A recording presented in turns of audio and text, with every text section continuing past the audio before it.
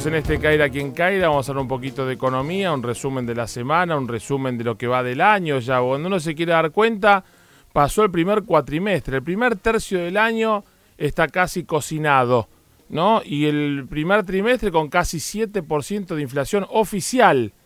¿Con cuánto cerrará abril cuando los primeros días de mayo tengamos el dato del INDEC? Cerca del 8. Si hago una proyección, 8 por 3, 24. No se hace así. Los economistas van a decir bestia, animal. Pero, no sé, tal vez más de un 8. Me imagino que casi un 9. 9 por 3, 27. Van a estar ahí entre 25, 20. Vamos a preguntar a Diego Giacomini, que es economista de Economía y Regiones y que como siempre tiene la gentileza de atendernos. Lo veo en Crónica Televisión. Qué líos que armen. Va la gente con la factura en la mano y reclama, la verdad, ideal para engancharse a ver la tele. Diego, ¿cómo andamos? Mario Caira te saluda, ¿cómo va? Sí, ¿qué tal, Mario? Buenas tardes, ¿cómo andás? La gente está caliente con lo de las tarifas, todo eso, no alcanza la plata, pero más allá de eso, ¿cómo estás viendo la cosa? ¿Cómo cierra este primer cuatrimestre del año? A ver, me parece más importante de cómo cierra es qué va a venir después, ¿no? Eso me gusta. Mirá. A ver, empecemos por orden. Empecemos por el nivel de inflación. Sí. El escenario monetario inflacionario 2018 es más complicado que el escenario 2017. Sí. Si no se hace algo, existe la posibilidad que la inflación del 2018 sea más elevada que la inflación del 2017. Upa. Y eso sería grave.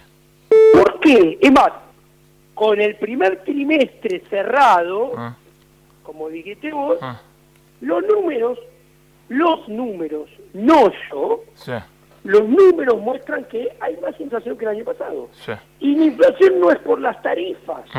Cuando yo miro la inflación núcleo, sí, que no tiene el aumento tarifario adentro, la inflación del primer trimestre de este año, núcleo, anualizada es 27% anual. El año pasado era 22% anual. O sea, aumentó 5 puntos porcentuales este año. Hay más inflación. ¿Y qué pasa? Todo pareciera indicar que hay caída de la demanda de dinero. ¿Y qué quiere decir esto? La demanda de dinero sí cae, fenómeno que no ocurría en esta parte del año, en 2017, tiende a acelerar la inflación por sí sola. Concretamente, si hay caída de demanda de dinero, con el mismo nivel de actividad o similar nivel de actividad y emitiendo lo mismo, la inflación va a ser más alta. Te lo digo desde el otro lado. Tenés que emitir menos y ser más contractivo que lo que fuiste el año pasado para que la inflación sea igual. Claro. Si vos querés tener menos inflación que el año pasado, en este escenario tenés que ser significativamente más contractivo, tenés que emitir mucho menos para que la inflación sea más baja. Claro. Para que la inflación pueda acercarse al 20%, sí. no digo el 15%, el 20%, la política monetaria se tendría que endurecer significativamente. A ver, eso es lo que se llama secarle el mercado, secar la plaza, ¿sí? Cuando no hay circulante, eso es una recesión total. No, a ver, perdón. A ver, las recesiones o la anemia en materia a nivel de actividad económica no es culpa del Banco Central. Y a las pruebas me remito. A ver, señores, el kirchnerismo entre 2011 y 2015 llenó el mercado de dinero. Sí.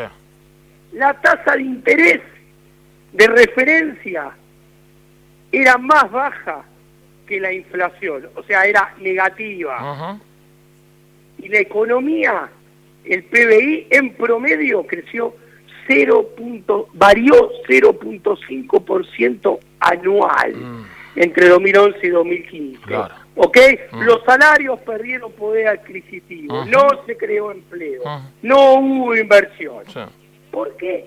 Porque, a ver, el crecimiento económico, el empleo, el consumo, el poder adquisitivo de los salarios, el Banco Central no tiene posibilidad, chance ninguna de hacer algo positivo con toda esa variable que acabo de hablar. O sea, no puede imprimir crecimiento, no puede imprimir inversión, no puede imprimir salarios y no puede imprimir puestos de trabajo, porque Banco Central lo único que tiene es una maquinita de imprimir billetes, o la pone a trabajar más rápido o la pone a trabajar más lenta.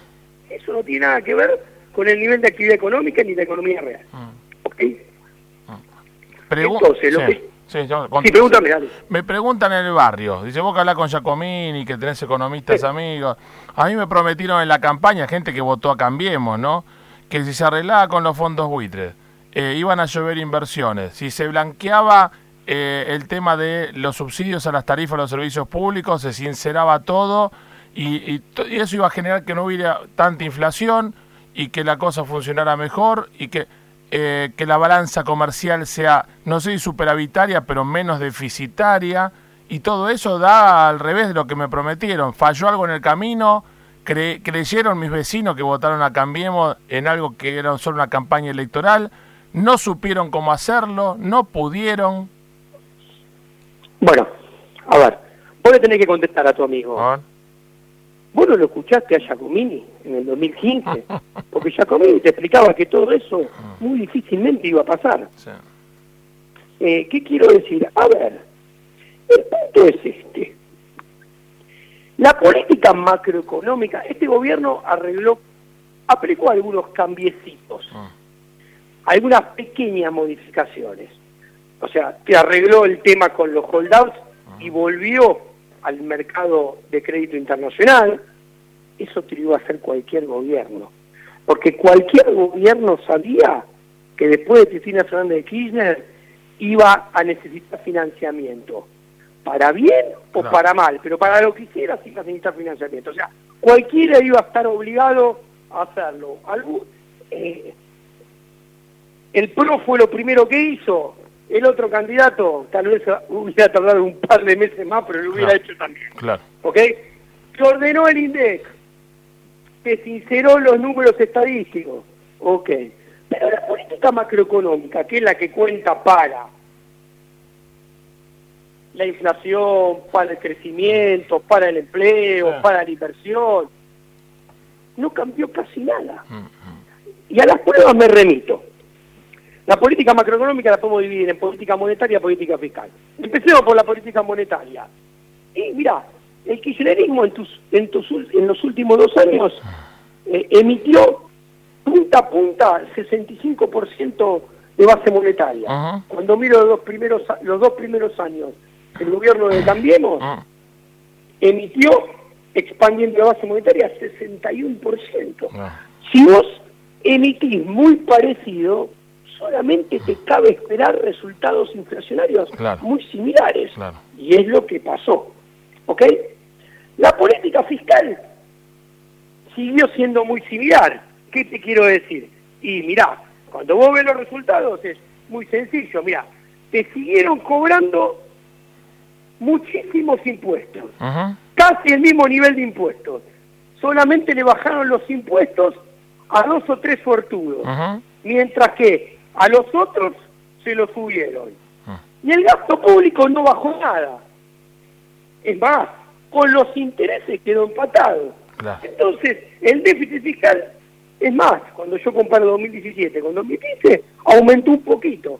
Entonces, a ver, si el Banco Central hace cosas muy parecidas y la política fiscal sigue siendo similar, en materia de resultados macroeconómicos, no podés esperar tampoco resultados negativos, muy diferentes. Y la inversión va a ser parecida y subió de 15 a 16,5 del PBI, cuando tendríamos que tener 23. La tasa de crecimiento, cuando yo miro la variación del PBI de los 2 primeros años juntos, es 0.5. Lo mismo que era el kirchnerismo. Tenés el déficit fiscal muy parecido, tenés inflación muy similar. Entonces, si vos querés resultados macroeconómicos diferentes, tenés que cambiar lo que estabas haciendo, tenés que cambiar la política monetaria y la política fiscal. Y bueno, como expliqué, la política fiscal y la política monetaria no cambiaron sustancialmente y los resultados macroeconómicos son similares. Claro. Diego, como siempre lo decía mi abuelo, si querés cambiar haciendo lo mismo, nunca vas a cambiarlo. Exactamente. Sabiduría de Tano sin instrucción, venido de la guerra, ¿no? Cosas que a veces son tan simples y tan comunes, pero que lo que nos falta cuando somos tan sofisticados con algunas cosas. Coincido con vos, mi abuelo es Tano y vino entre guerras, así que... ¿Viste? Y vos corres los 42 sin cansarte y yo con una hernia cervical y no puedo hacer ni 5. La verdad, es envidiable eso. Ahí sí que te envidio. Bueno, muchas gracias. Te mando un abrazo, querido. Eso, antes nado y pedaleo. Bueno, sos nado y pedaleo. ¿Qué estás, con el Ironman ahora también? Acabo de correr un Ironman 70-30 ahora, el primer fin de semana de abril. Qué maestro que sos. Bueno, te sigo envidiando, más aún. Yo ya a eso no llego. Abrazo grande. Abrazo, chao. Chao, querido, chao. Diego Giacomini, economista.